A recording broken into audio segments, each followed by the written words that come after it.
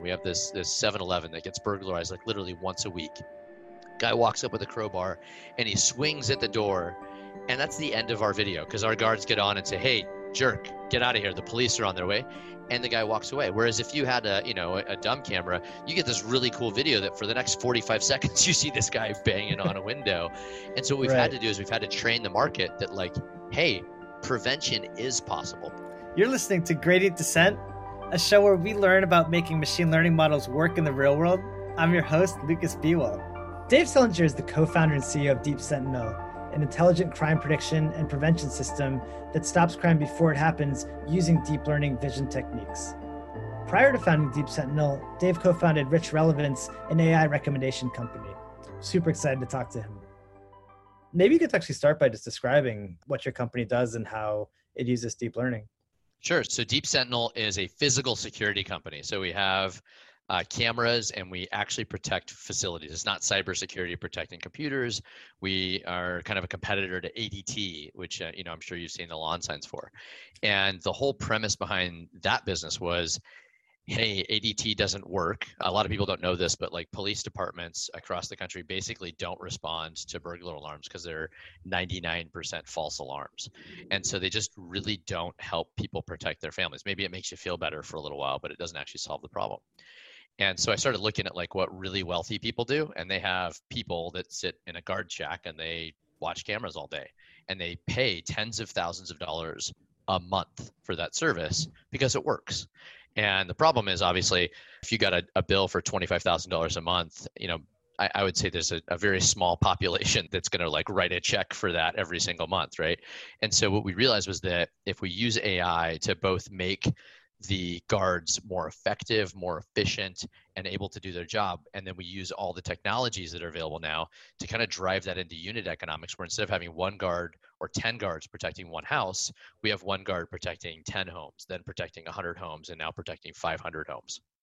And that's really what our business is all about. Gotcha. So the vision systems are sort of deciding which cameras are interesting to look at, and then a human actually kind of verifies that there's something going on. Is that right? Yeah, I mean, at its rawest, that's exactly right. We use vision systems, which is where deep neural networks have made a lot of progress to choose what to look at. And then we're getting increasingly sophisticated with that to not only choose which cameras to look at, but where to look in the cameras, what are the areas of interest. Hey, if something happened 5 seconds ago, here are the references that kind of wrap around this event so that you as a human being have the full context, even in the course of like half a second. So how much of that is sort of interface for the operator and how much of it is like intelligence? Like where do you sort of invest your effort? That's a great question, right? So because nothing exists like this, we had to build the company in a vertically integrated fashion. So we actually build our own hardware. Behind me, we have our hub, which we actually built ourselves, and that runs the AI in the customer's home. And so we've had to invest a lot of effort. A vertically integrated business is like by far the most complex way to do it. So we have a lot of investments that's gone into AI. We've got a lot of investment that's gone into operations. But really the thesis of the business is, hey, AI can change all of those things. If you use AI correctly, and this is an AI-driven business, because of the nature of what we do, which is video-oriented, we can make our operations team smarter. We can make our customer care team smarter. We can make our engineering team smarter by integrating that throughout. Interesting. So what's the part that runs in the customer's home? You actually do some processing before it even goes to you? Yeah, I'll tilt this to the side here. And so right there is our hub. It's right here in my office. Down here are the next generation versions of the hub, which we're working on right now. This is both my home office and our R&D lab, seeing as COVID has helped us really concentrate our real estate effort. But yeah, so what we run in the home actually is almost everything. So we've really focused on moving everything to the edge. And there's a lot of kind of work that's being done right now on edge processing.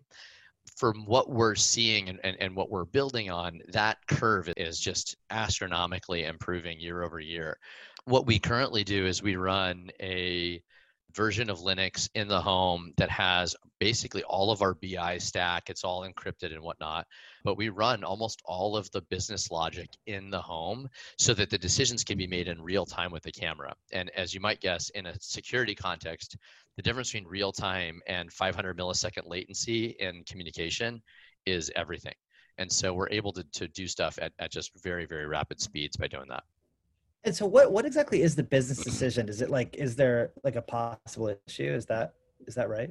Yeah, so if you think about if you've got a Ring at your house or a Nest camera and you actually turn on alerts, which I highly recommend you don't do, you're going to get like 1,000 different alerts. And so the first decision that the AI has to make is this alert worth reviewing in further detail, and to what detail?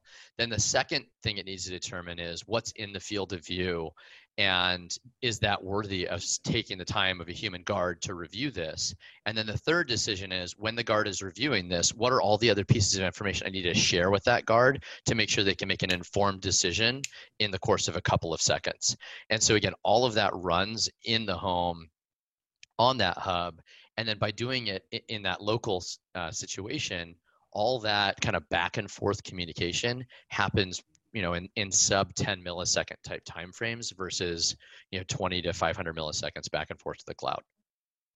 Well, that's really interesting. Can you talk about your hardware? Like what? Yeah, sure. So the current version of hardware that we're running is a Qualcomm Snapdragon 820. So it's what you'd find in a Samsung Galaxy S6. And so we literally, actually, if you open up our hub and you like peel back all the boards, you're going to see something that is exactly shaped like this at the bottom of the hub. And then there's a bunch of circuitry around it. But it's literally kind of the reference design for the Samsung Galaxy S6 sitting in the middle.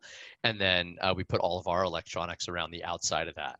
And that was quite an adventure for me because, going into this, my experience with hardware had been the robotics that I built in a lab at Stanford when I was there. And that was, build it once, use it once, and, make it do everything that it can. And then, a bunch of Raspberry Pis and the types of stuff that you build in your house, right? Like that's a robot that I built of a BB-8, using a bunch of Raspberry Pis and Arduinos and stuff like that. And so you think about hardware.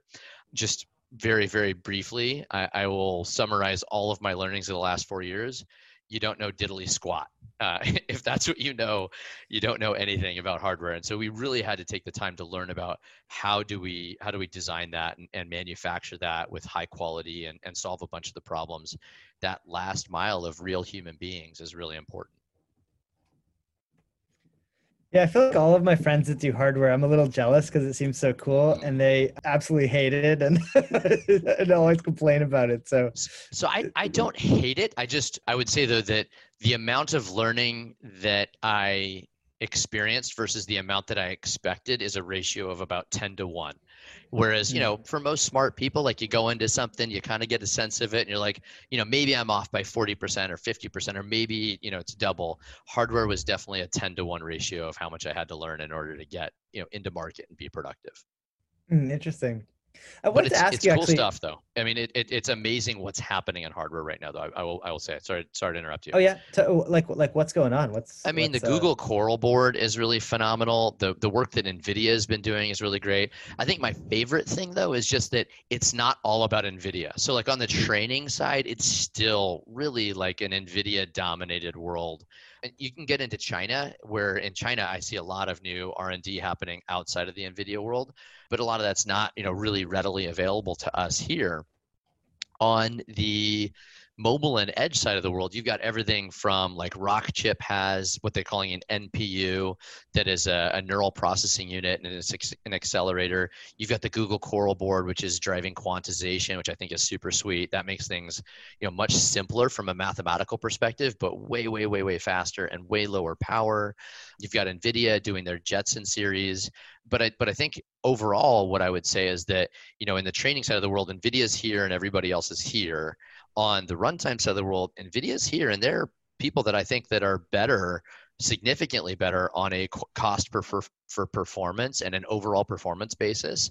And so we're seeing a lot of innovation happening there. NXP, which is another chip manufacturer, they're launching their own NPU in Q1 of 2021. And there's just a lot of promise to see a lot of competition, which I think is going to drive a lot of improvement. Mm-hmm. And actually, how do you evaluate, like, why did you decide to go with the Qualcomm board versus something else? Like, how do you think about that? So we chose the Qualcomm board, great question, in 2018. And there were 3 primary factors. The first one was, does it do what we need it to do, right? Which, by the way, like at the time, there were a lot of things that would say, like, we do AI, and they would come with like a pre-trained inception model. And if you changed anything on it, it would break. The early days of kind of runtime AI were pretty limited in terms of the scope of what things could do. So that was number one. Number two was it's a consumer price point. So we're selling direct to consumer. And so while my hub that's a $250 COGS piece of equipment. That cost me $250. If you buy an Arlo or a Nest or any of that stuff, you know this, right? Like the end user price is lower than that, right? So I had to really make sure that it fit within the constraints of something that consumers could afford. And then the third thing was it needed to be size-wise and power-wise kind of containable. So we couldn't just ship people an i7 with an NVIDIA GTX card in it, right? That wasn't going to work either. Cool. I mean, one question I really am dying to ask you. So, I thought of you as a very successful entrepreneur. I actually have this memory of watching you pitch the CTO of eBay many years ago, and just thinking like, wow, like your presentation is so much better than my presentation. Just like wondering, like where did you hire this Marcom team that's making this stuff? And so that's kind of how I always thought about you. And so I was really surprised when I was kind of running into some OpenCV bugs, and then I think I found you had like forked. Did you really find that? Well, that's so funny. I was like, what do you like forked OpenCV or something? I mean, I remember just thinking like, is this the same guy that I know? Like, that's not possible. Like, like what is he doing? And so I just was wondering, like, how did you stay technical the whole time, or was there like a moment where you like got back into this stuff, or like what's the story there? Thank you for the shameful comment. I'm like literally red in the face here. I appreciate the compliment. I love being technical, right? Like, I mean, I have always had this office in my home, which now is where I live, obviously 100% of my time, but I've always kept this, and my wife has always been super supportive of me. And it looks like you have something kind of similar in your garage and all the videos I've seen from you of just, stay tinkering, stay busy, keep my hands dirty a little bit. There was a period of about 3-4 years at my last company, which was an enterprise sales company, where I was traveling so much I couldn't be super technical. But I took about a 1.5 year gap and started getting really, really technical again. And what you found actually, is that there was a version of CUDA, which is the NVIDIA library, that wasn't compatible with OpenCV. I ended up forking it. I ended up fixing the bug so that you could run AI and OpenCV at the same time. Because if you were trying to run AI with OpenCV, you couldn't do it for like a year. And so I forked it. I patched it, and I figured out how to make it so that you could run AI with OpenCV on Linux on the most recent version of CUDA. And I was blown away. Like I did it myself, and I was getting like hundreds and hundreds and hundreds of downloads every single day. I was getting like bugs submitted to me on the main OpenCV branch. And I was like, all right, well, I guess that's kind of cool. It's funny that you ran into it though. And for like a 1.5 years, I was the primary maintainer of like OpenCV for all AI researchers around the US. It was pretty sweet. That's so awesome. I mean, I remember looking at your patch and just thinking, man, like this is like really deep. It was like there was a bug in the compiled C code that made it incompatible in terms of the data structure and some of the libraries with the most recent version of CUDA. And at that point, were you already working on this new company? Was that what was happening, or what? Well, I wasn't really working on the company. I was working on AI. In fact, I was really fortunate that I got to work with the guys over at Lux Capital. I went to them and just said, hey, I'm going to take a couple of years off. I want somebody to bounce ideas off of as I explore deep learning, because I think it's real. And within like a month, I had built I was using genetic learning, but using a deep learning algorithm and some of the new stuff kind of coming out in terms of vision. So I used a vision feature set using some of the ImageNet competition vision libraries, and then running just a stupid genetic algorithm to play Mario World. And I built the world's best Mario World playing system in like 3 weeks.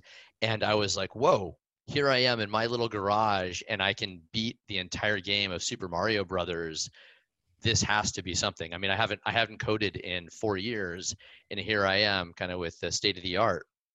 And so I went and I worked with the guys over at Lux, and I said, hey, can I spend a year just kind of coming in and out of your office and bounce ideas off of you as to what we can do with this technology? Because I want to make sure that we're thinking about the specific application in a way that can build a business that, for me, what was most important is that it really had an impact on the world, make a dent in the world around us. Because as you said, I'm fortunate enough that I can kind of choose the business problem I want to solve. And while making great returns for our investors is absolutely a necessary requirement, I had the ability to take an extra 18 months and make sure that I also did something that, when I look back and I talk to my kids about it, that I'm really proud of, and that they are proud of, and they can be a part of. And so we ended up spending that time trying to figure out, is there really a business model here? I mean, a lot of people said security is a bad industry. It's one that's dominated by ADT. It's got all these old players, and people buy based on brand, and they don't buy based on capability. And I was able to convince them and myself that if you could do a step function in terms of capability, just completely change the game, make something available going from reactive to proactive, entirely based on the use of this new AI technology, that we can change the way people buy. And that's the entire thesis of Deep Sentinel: is screw ADT, right? Like, that just doesn't matter. Okay, whoever wants to buy that can buy it. But if I can say, look, you can go from having the police show up less than 5% of the time, 8 hours after your house is burglarized, to preventing crimes 95% of the time, isn't that a different reason to buy? And so that was when I was getting technical again, to make sure that I understood what the underlying technology was about. And if I can add one more thing to that answer, my favorite thing I did in that whole period was I started a journal club, because I wasn't technical enough to understand the state of the art at that point. It'd been so long since I'd been in AI, like 12 years, 13 years since I was at Stanford.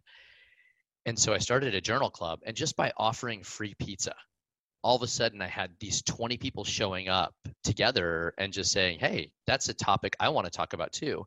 And we ended up building this little kernel of about 9-10 people that are still going today, 5 years later. Every single week we meet and we read papers together and we debate things. And because they're all smarter than I am, for literally the cost of one pizza every single week, I was able to get them to read this paper with me and then explain it to me. I just pretended that I knew what it was about, and then they corrected all of the underlying nature of it. And so it really kind of reminded me of the power to just bring people together and learn from each other. And again, I think it's been 5 years, and the same group of people, we still meet every single week. We met last night and we read a paper on Facebook's new object detection algorithm. That sounds so fun. Where did you find these people that are smarter than you? Dude, I literally just posted on Meetup. I made this thing called East Bay ML. I posted it on Meetup and I started broadcasting. Actually, I did a little bit of Facebook advertising too, like for people that had Python as an interest in their Facebook profile. But I only spent like, $300 or $400, and I got hundreds of people to sign up for this meetup. And we now are at the point where every other week we do a paper, and then in the alternate weeks we do code, and we literally like load up Colab and code together as a group. And these are now, because we're in COVID, about 20% of the people, we've never even met them. Like, we don't even know who these people are, but they just show up and we broadcast it. And for me, it allows me to stay technical while I'm the CEO of this company without having to kind of distract or like bug my engineers. That's so cool. What kinds of coding do you do? Mostly Python and Colab right now at this point, right? So that's, I'd say I do a little tiny bit on chips. So I have like a Coral board and an NVIDIA board and a bunch of like CPU, GPUs in here. And so I do a little bit of that, but most of my work now is really in Colab, just to make sure I kind of stay fresh on where are we at with kind of neural network architectures and how good do they really perform in reality. To the improvements in ML over the last few years, does it affect your business? Like, is it important to use the very latest stuff to make your company work? It's not important to make it work. It's important to make it better. And in the words of somebody that I think is, again, way smarter than me, Kai-Fu Lee, said that AI has moved into the age of implementation. It's no longer in the age of science. It's in the age of implementation. I would disagree with it a little bit, right? If you kind of look at the S curve of innovation, right, where, you've kind of plateaued out in terms of the actual innovation. I think the neatest thing about AI is that we're at both ends of that curve simultaneously. We have implementations that are at massive scale, right? Like Facebook doing facial recognition on all of your photos. And at the same time, in the last year, we have seen BERT which from a language processing perspective is a step function better than all the NLP that came before it. We saw AlphaZero come out, which I think is just a phenomenal leap forward in terms of reinforcement learning. And then just in the last 4 months, we saw the new DIRT paper come out of Facebook, which is an object detection algorithm that is also, I think it's like 25% better than the predecessor at mean average precision, right? Like, and then Google had a similar one called efficient det. But to see 20% improvements still in the course of a year, I mean, that's pretty amazing that we're both in implementation and in the research phases. So for us, what that means is that we have to continually be climbing that ladder because we get operational leverage, we get margin, and we get operational effectiveness by continually researching how each of those different new technologies affect our business. Got it.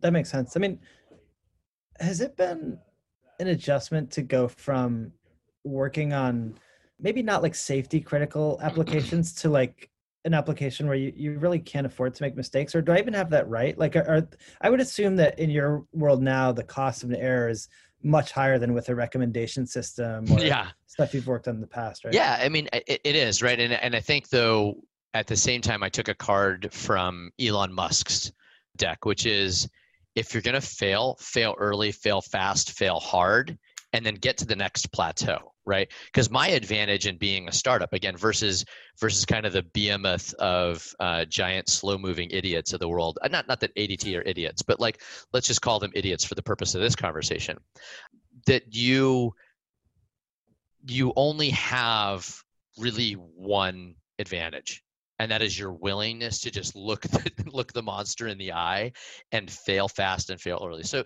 yes, it is a mission critical product, and we absolutely strive to be better than everyone else. But we also recognize that if we're going to make these mistakes and do this learning, we've got to do it in this phase of the business so that when we get to the hundreds of thousands of customers, we're at another plateau. Mm. And I guess if ADT, if it's true, I wasn't aware of this. If ADT actually, when the alarm goes off, nothing typically happens, then maybe it's okay if occasionally your system has an alarm go off and nothing happens. Is that right? Or so I mean, probably not what you put in your marketing content. But I would not say that it's all right if we don't succeed, but I will say that even in the really, really rare cases where we don't operate as quickly as we would like, we're still 100 times better than the next best alternative. Right. And there's, we have customers where, we've messed up and we have, and that happens. But on average, and in fact, to the 99th percentile, they understand, because they understand that when they went to market and said, hey, like, who are Deep Sentinel's competitors? The Google result list is 0. There's literally nobody else that can do what we do at a consumer affordable price point, and nobody else that does it as effective and at much scale as we do. Mm-hmm. And so they are generally pretty understanding that, like, I get that you're learning. I want you to protect my family. I rely on you. I can't put up with this, but I understand. Interesting. Yeah, it's funny. I've tried to ask this question to a whole bunch of people, and I think I've kind of stopped, right? But I always wonder, like, with people like working on autonomous vehicles or applications where there's really like safety is like a huge issue, it just seems like incredibly hard to know. Like, I've looked at so many ROC curves in my life and like, picked like kind of where you go in the, precision recall trade-off. But I'm so glad that I'm not in your shoes trying to pick the precision recall trade-off. Like, do you have anything to say on like so that for me is a little bit easier. So on autonomous driving, you have to choose left or right, fast or slow, which is it's actually a more hard question than ours, which is show this to a guard and allow the guard to review it. Because I have a trade-off. I can have more guards than I need, and I can show them more video, and I can even show them trash videos for a period of time, because I can afford to do that. As long as I can maintain the fidelity of their operational behavior, I can actually just solve that problem with money. Whereas if you're choosing left or right, like, you got to choose one. You can't choose both, right? And that's, I think, a much harder decision that you really can't solve with money. So they have to go slower. I can go faster and just lose a little bit more money for a short period of time. Although you can't do that infinitely, right? So I feel like that logic would like apply anywhere. So at some point you have to like tolerate some amount of error. There's some amount of error you always have to tolerate, right, with these systems. And so How do you even think about that? There is. So the way that I think about it, again, because our decisions, the core decision, the most dangerous decision that we make is binary. Mhm. What you can do is you just perform it as an experiment. You operate at the lower threshold, Mhm. right? But then you measure at a higher threshold, and you just Mhm. measure the gap here, right? Got it. And then you have a level of acceptable gap. And then the second thing that we do is we also measure that across the life cycle of an event. So because we're looking at events that are, let's say, 25 seconds long, Mhm. that's 500 frames. And so I actually have 500 opportunities to make the decision to go wild with that event. And Mhm. so I don't have to make that decision at this point. Now, I can't tolerate it if it's 20 seconds late, but can I tolerate it if it's 300 milliseconds later? Mhm. I generally can. And so what we've done is we've been able to kind of drive this threshold where we keep that number pretty much zero, by the way, to be honest with you. But then we drive other dimensions of flexibility in our decision making instead of driving the decision of I'm going to let this event go, because that we don't consider that to be acceptable, and we keep that number pretty much zero. Do you pass along your confidence value to the operator?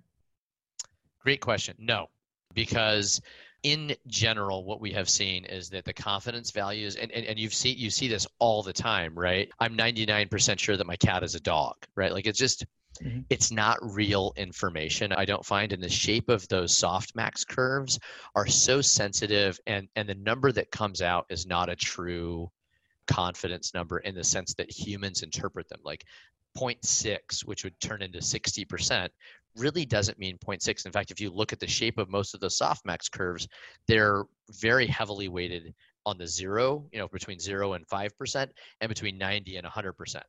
There's Mm. almost nothing that's kind of in that useful range in the middle. And so Right. we tend to just trim it off, because then if you try to normalize it so that it's distributed evenly between 0 and 100, what you're Mhm. doing is you're taking basically 0.9 to 0.91 and making that this huge section between 50% and 75% confident. And we find that it's not actually that representative. Like the granularity doesn't really exist in the confidence, at least in the most of the curves that we've seen. Interesting. Do you ever go back and deploy new models to your customers, We like to do it existing customers? all the time. We And deploy new models on a weekly, monthly basis. interesting. And will you train them on the customer's data? Yeah, so we train them both on the customer's data in aggregate, and then we actually have a patent on personalized training at the edge, or patent pending, that we use the individual customer's data to fine tune the model in their home. And that's one of Wow, the cool. neatest things about having the hardware in the home is we Uh-huh. have a huge chunk of data in the home, and we also Uh-huh. have a model in the home. And so there's a bunch of advancements that have been made in like semi-supervised learning where you can refine these models at the edge. And so we can do that both in terms of how we interpret the final coefficients coming out the fully connected layer, as well as do that on actually retraining some of the weights in the model in the home. So it'll actually retrain on the edge and not phone home? Yeah, so we can do some amount of that. We have tended to do that only on the fully connected layer, or like maybe one or two layers, and we've done a bunch of tests to see like where does that matter. In general, we found that even just the fully connected layer, rebalancing the weights of the fully connected layer is pretty effective at driving a massive shift in mean average precision, especially when it comes down to our problem very specifically is we have stationary cameras. And so a big part of stationary cameras in terms of a vision problem is identifying the background. And so when you have hundreds and thousands and millions of images of what a camera looks like on average, you can develop a very clean sense of what the features are of the background so that your background subtraction becomes even more effective kind of across the board. Do you have any examples of customers that have kind of taken a camera and deployed it in some way that you didn't expect that caused the system to struggle? I mean, we have tons of examples where the interface with the wet part of the world, the human being part of the world, is wackadoo. We have to have a very specific policy about what you do when you see naked people, for example. Mm. So we have customers that we have discovered that, and you know him as well, right? So Sean Parker used to always say the world is broken up into two categories of people: exhibitionists and voyeurs. And I'll tell you, a product that has people watching your cameras, you definitely find people in that first category. And so we have customers that will put their camera in their house and then proceed to treat it as if it were an adult rated YouTube channel. And I have to ask, and maybe we should take this out, but what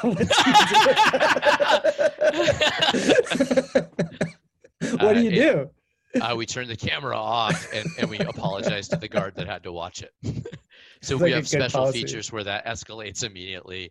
We disable it. We send them a very nice letter that says, we noticed that you've installed your camera indoors.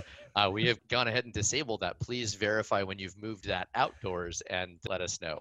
But I mean, it's a product that touches the real world. This isn't a Nest or an Arlo where it's a dumb device just recording. Mm-hmm. This is a device that is a live ecosystem. And so we find all kinds of stuff. And this is one of the things I really love about the business that we've started, is that we have this huge, deep technical investment in AI. And then we have all of these different real scenarios that it's being trained against that, when you compare our AI against what you would get from kind of a horizontal vendor that does image recognition and classification, there's no way that they've spent the time to say like, hey, what does it look like when you're inside and there's a guy dancing in his underwear in front of your camera? Like, the Nest doesn't have that, really. They don't, right, they don't do that, right? Like, and so we've just solved a lot of these really neat technical problems that are at this interface between cameras and human beings that I think is really interesting.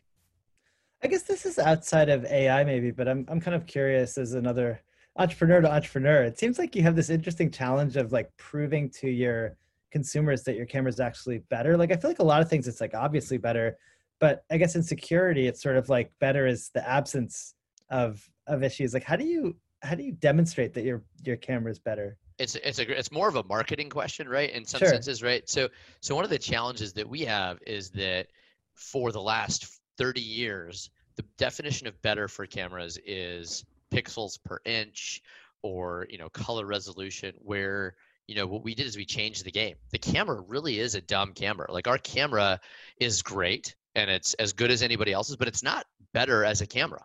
In fact, there are areas where like, the new version of Nest, the new version of Ring or whatever are technically better than our camera, but none of them do what our camera does. It's more about the capability. And so what we found is that we break that problem down into two challenges. We have to handle the matrix of like, are you better and are you worse? And then the second piece of it's really what you said, which is how do you deliver peace of mind, which is such a dangerous word from a marketing perspective.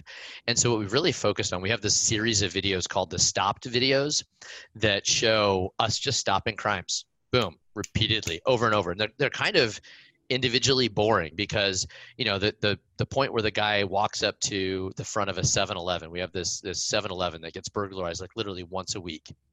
Guy walks up with a crowbar and he swings at the door, and that's the end of our video because our guards get on and say, hey jerk, get out of here, the police are on their way, and the guy walks away. Whereas if you had a dumb camera, you get this really cool video that for the next 45 seconds you see this guy banging on a window. And so what we've had to do is we've had to train the market that like, hey, prevention is possible. Proactive it's much harder to sell proactive in some senses. And so we've really kind of spiced it up and made it exciting and, made these like video series about it. And that leads to the question, hey, how do you guys do that? Right? Like we now have an autonomous AI called AI Deterrent that triggers within 200 milliseconds of the AI detecting somebody suspicious at night. And that's pretty sweet too, because we're literally kind of intervening in these crimes even before it would get to a guard. And that typically buys the guard another 3 to 5 seconds where the person's talking to the computer and then the guard's like, nah, man, I really need you to go. Do you worry about adversarial attacks? Like someone kind of figuring out your algorithm and then like finding ways to go in undetected? Is that, I mean, I would think you might be too small for that to really be an issue, but maybe that is. I mean, I think yes, we think about it, right? I think about that all the time because again, my business is security, so that's right. That's the way that you have to view the world when you're in security. But from a business perspective, right? Like at the point that we have people really developing adversarial attacks, we're in at another stage in our development. Got it. Okay, well, another totally different thread that I wanted to ask you about, because people ask me about this all the time. I mean, you're a fairly active angel investor and longtime, like super successful entrepreneur. I was kind of wondering how you think about investing in AI companies, like what you what you look for there? Yeah, so I have actually made the decision about 4 or 5 years ago to stop angel investing for the most part because I did okay on some of them, but I found that the people that are really good at angel investing do that full time, and that I didn't want to do it full time. I find it really neat to meet with entrepreneurs and hear their story. And like you, right? Like I like helping, I like kind of being there for them. And the investment piece was in some senses clouding that interaction just because I don't have enough money to invest in every one of the cool entrepreneurs that I see. Mm-hmm. And at the same time, I don't have enough time to spend time with a bunch of them. And so what I ended up doing was I ended up joining a venture firm as a venture partner so that they could kind of deal with the investment side of things. And I could just really focus on the like advising and talking to them. And what I've generally seen are kind of two camps of AI companies. And I think this is what you always see with emerging technologies is you see the kind of geeky technology oriented founder who really doesn't understand the business that they're in, and they're just like super smart and they're endearing, like you want to help them. And then you see this schmarmy, like sorry for all the guys out there or gals out there that are this, but like the salesperson, right, that shows up and they're like, and the AI is just amazing. You would not believe it's using this thing called stochastic gradient descent. And you're just like, oh my God. And so after I pull the knife out of my eye, I don't advise those companies, but I entirely focus on those founders that have that chutzpah. They've taken the risk to do something that they are not good at, right? I am going to go and start a business as a tech person, and I've got this crazy great insight. And I find that to be much more compelling and interesting and fun for me versus, trying to educate some sales schmo on what's really happening under the covers.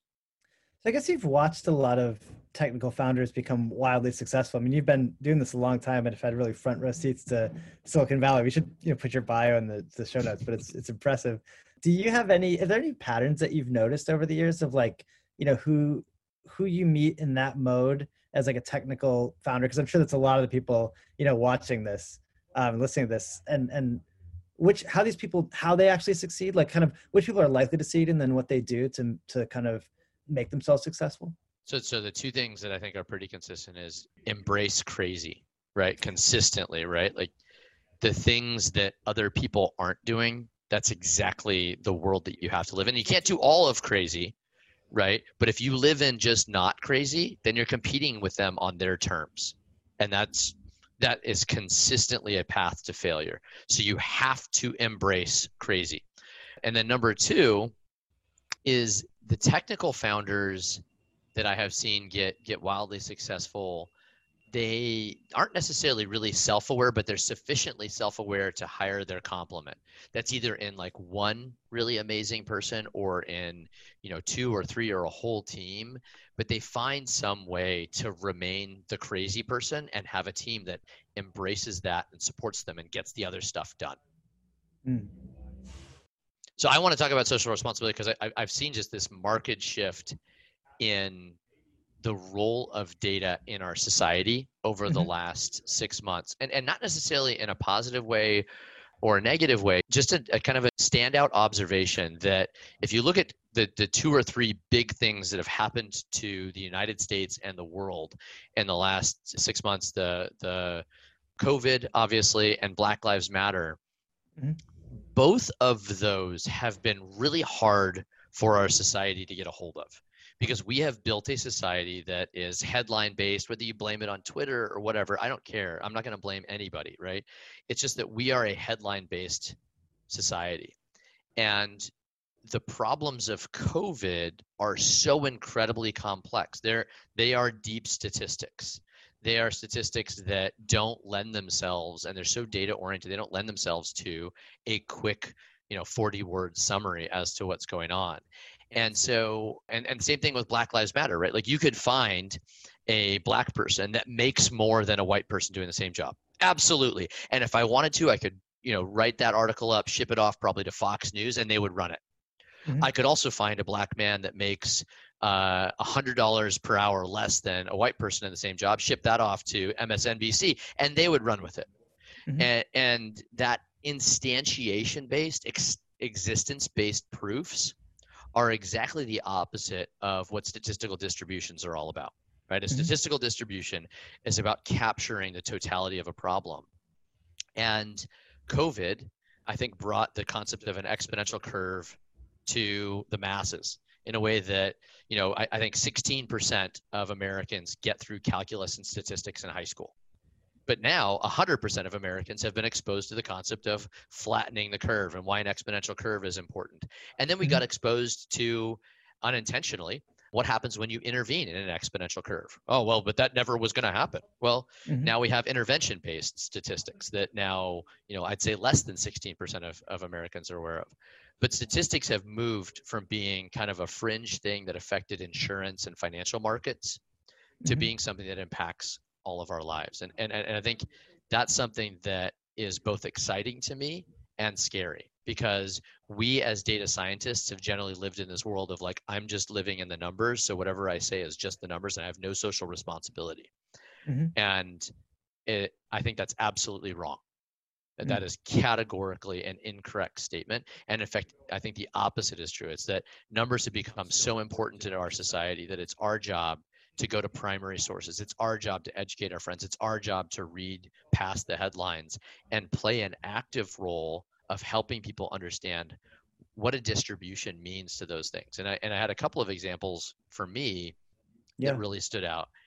At the beginning of COVID, there's a great blog called Towards Data Science. I don't know if you read that one, but I like it. I think it's pretty good. Totally. Prolific.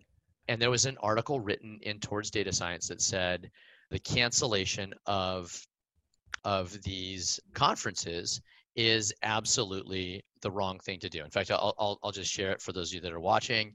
It's this article here. He invented this term called coronia, or like paranoia, right? Coronia. And no slight to the author here, because I think we were all learning. So I don't want to slight this author, but I hated the article. And the reason I hated the article was because the paper, that the article states, here's the population of Spain. It's 46.66 million people. The total cases of coronavirus in Spain is 2. So therefore, the number of people that would get coronavirus at this conference is 0.0046. And what I really hated about this was that we had an opportunity to kind of have an educational moment and have a conversation. And instead, what we did is we chose a false population, right? The population of Spain and the number of cases in Spain is not the problem. We simplified the problem in a way that abstracted out the exponential growth component and the exposure component. And we stopped and didn't believe in intervention, right? We didn't analyze the actual data. And this is the danger of statistics to me, is that you can use statistics to justify something if you just trick people by choosing the wrong population, you trick people by choosing the wrong coefficients, you trick people by using the wrong underlying model, right? And in this case, he used a linear model instead of an exponential exposure model.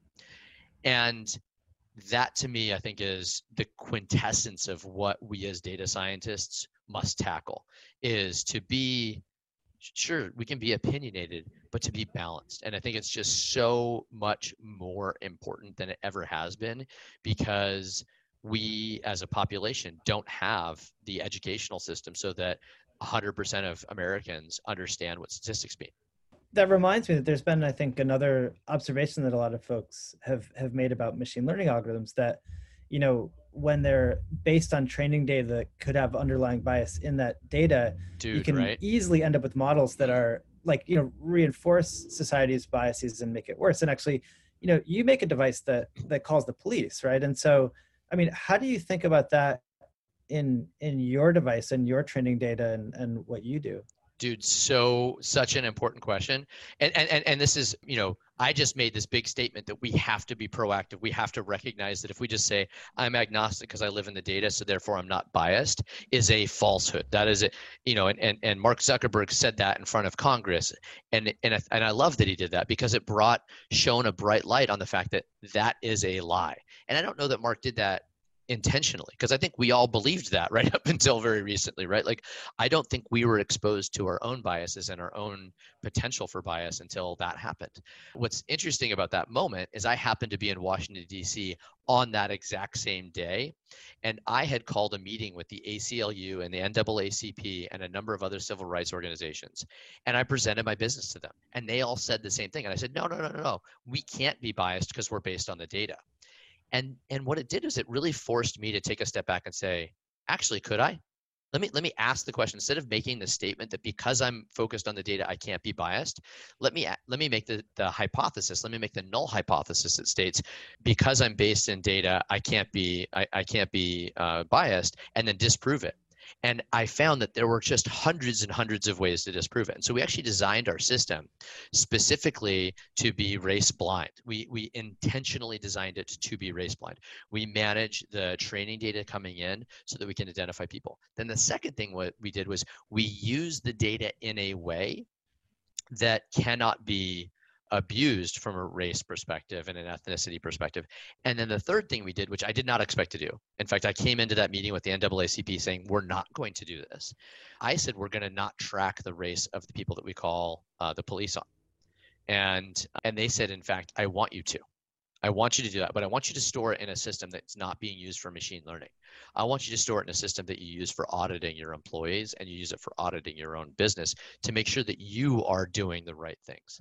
And so we did those three things, and I feel wildly good about what we did because, one, we were proactive. We did it before we got in trouble. We did it before we called the police on the wrong person. Two, it was an educational experience for me, right? Like, again, I was very strongly in the camp. I was in a recommendation system business. I built the recommender at Amazon. Those systems are entirely based on, hey, you just use the data, and whatever the data say, that's what you optimize to. And I was surprised and pleasantly pleased with the results of taking that step back and saying, let's treat that instead of as a conclusion, as a null hypothesis. And I learned a lot. It's a strong claim, though, that your system can't use race. Like, how do you know that's the case? So it's not that it can't use race. It's that we make sure that the distribution coming in on the training side is designed to be race agnostic. It's a fair distribution on the input side, which requires tweaking the distribution on the input side. Then the second thing is we don't allow the system to perform specific activities. We don't do facial recognition at this point because we recognize there are some issues with facial recognition. And we don't allow it to call the police. We focus on classifying something that is itself race agnostic.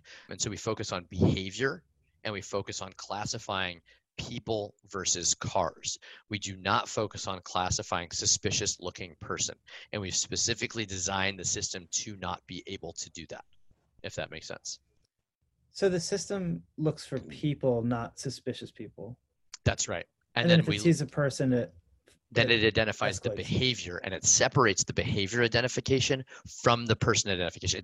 This is what I mean by actually designing it to not be able to do that. We do not allow the behavior identification portion, the suspicious identification portion, to know what the person looks like.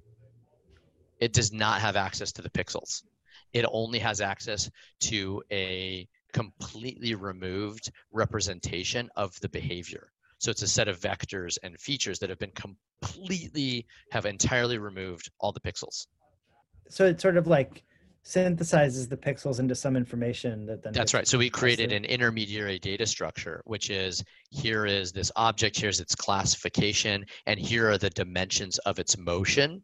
And then we drew a hard line. That system does not talk to the other system that says, based on these motion vectors and this description of behavior, this is suspicious or not suspicious. Interesting. Again, it was kind of non-intuitive, right, to do that, because as a data scientist, I would say, I just want to go from here to here, right? That's going to be much more accurate. And from a mean average precision perspective, it might be, but it also is exposed in a real world context to having bias in the end-to-end. But by enforcing this intermediary that gets rid of the pixels that might contain anything having to do with race, it makes sure that it can't propagate through. And then you collect data that tells you that it's not using race, you're saying? Or like how do So what you we do like is we audit then that? collect data in an independent system that says these guards were calling the police on only Latina people or only on Asian people or only on Black people, and making sure that we are auditing all chunks of the system against the racial distribution so that they're acting in a way that is consistent. And is there any other groups that you worry about? Like, do you look at gender too, or like, other aspects of appearance or anything like that? We do. So we do track the race, the gender, and then generally the age as well, because age is a really important one. So one of the things that I learned in my meeting with the NAACP is that Black males under 18 are frequently classified both by police and by witnesses as being adults. And you need to treat minors differently, right? Like we have a social responsibility to say, hey man, I see you TPing that house. Like, could you get out of here? All right. And we call the homeowner and say, hey, there's somebody TPing your house. Instead of, hey, asshole, I'm calling the police, right? You need to stop right now. Like that creates, as we're seeing, right? Like the intervention of escalation creates a different outcome.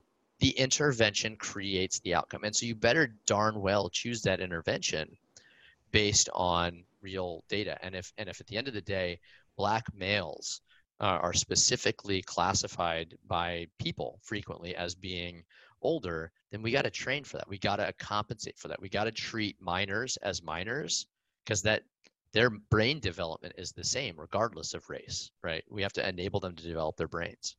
Have you written about this at all? Is there some place we could point people that wanted to learn more about this? I'm just not sure we can cover all the questions that I folks haven't might have. written about it as much as I probably should have. I actually just did that. I had that meeting with those groups, and I just did that for the purposes of ourselves. I probably should, at some point write about why I did that and what it means and what the social impact is of that. I did do a little letter to our customer base right when the Black Lives Matter movement was really kind of taking hold. And I said, look, I want you to know what we've done because I'm really proud of it. And I don't want racism to exist in our business because it's so dangerous, right? Because we live at this intersection between human beings and the police. We have a real responsibility to take that at a high level. And I'd say 99% of our customers were like, that's awesome, that you've done that. You don't have to pick a political side to say you've done the socially and business responsible thing. Interestingly enough, we did get 2 or 3 customers that came back and were like, F you, you're making this up. Wow. Which was surprising to me.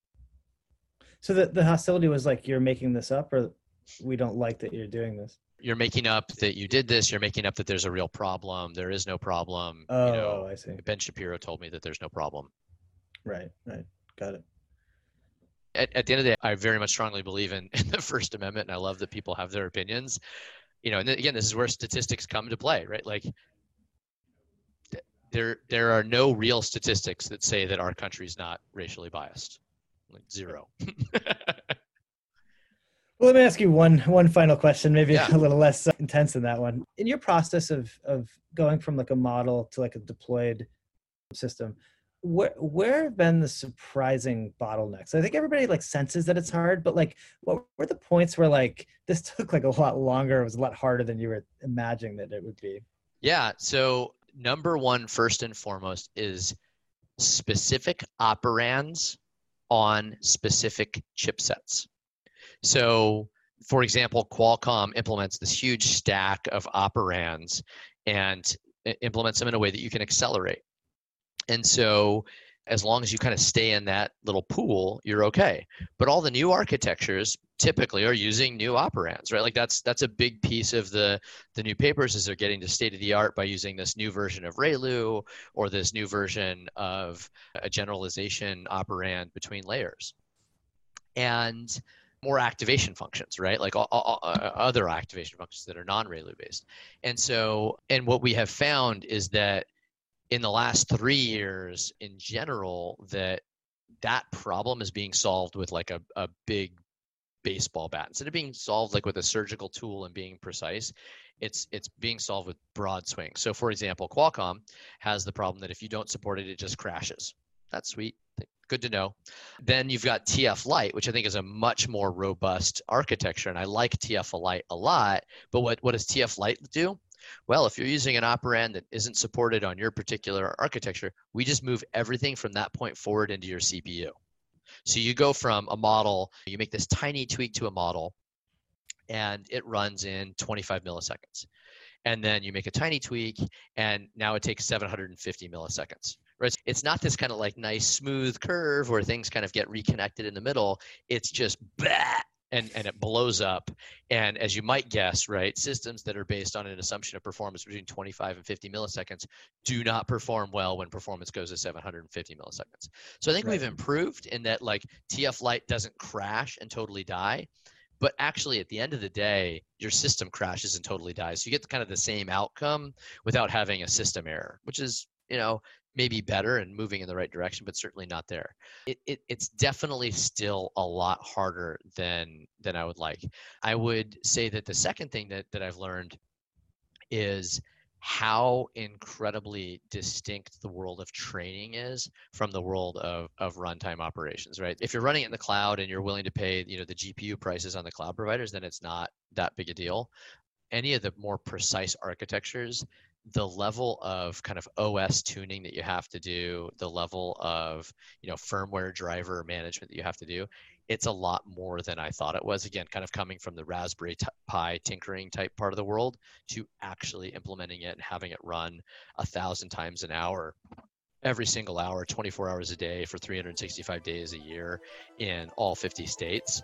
Like, that last mile was much, much more complex than I expected. Interesting. Cool. Well, thanks so much for your time. I really appreciate it. It's great to talk to you. It was great to catch up with you. I wish I could see you face to face. Doing these interviews are a lot of fun. And the thing that I really want from these interviews is more people get to listen to them. And the easy way to get more people to listen to them is to give us a review that other people can see. So if you enjoyed this and you want to help us out a little bit, I would absolutely love it if you gave us a review. Thanks.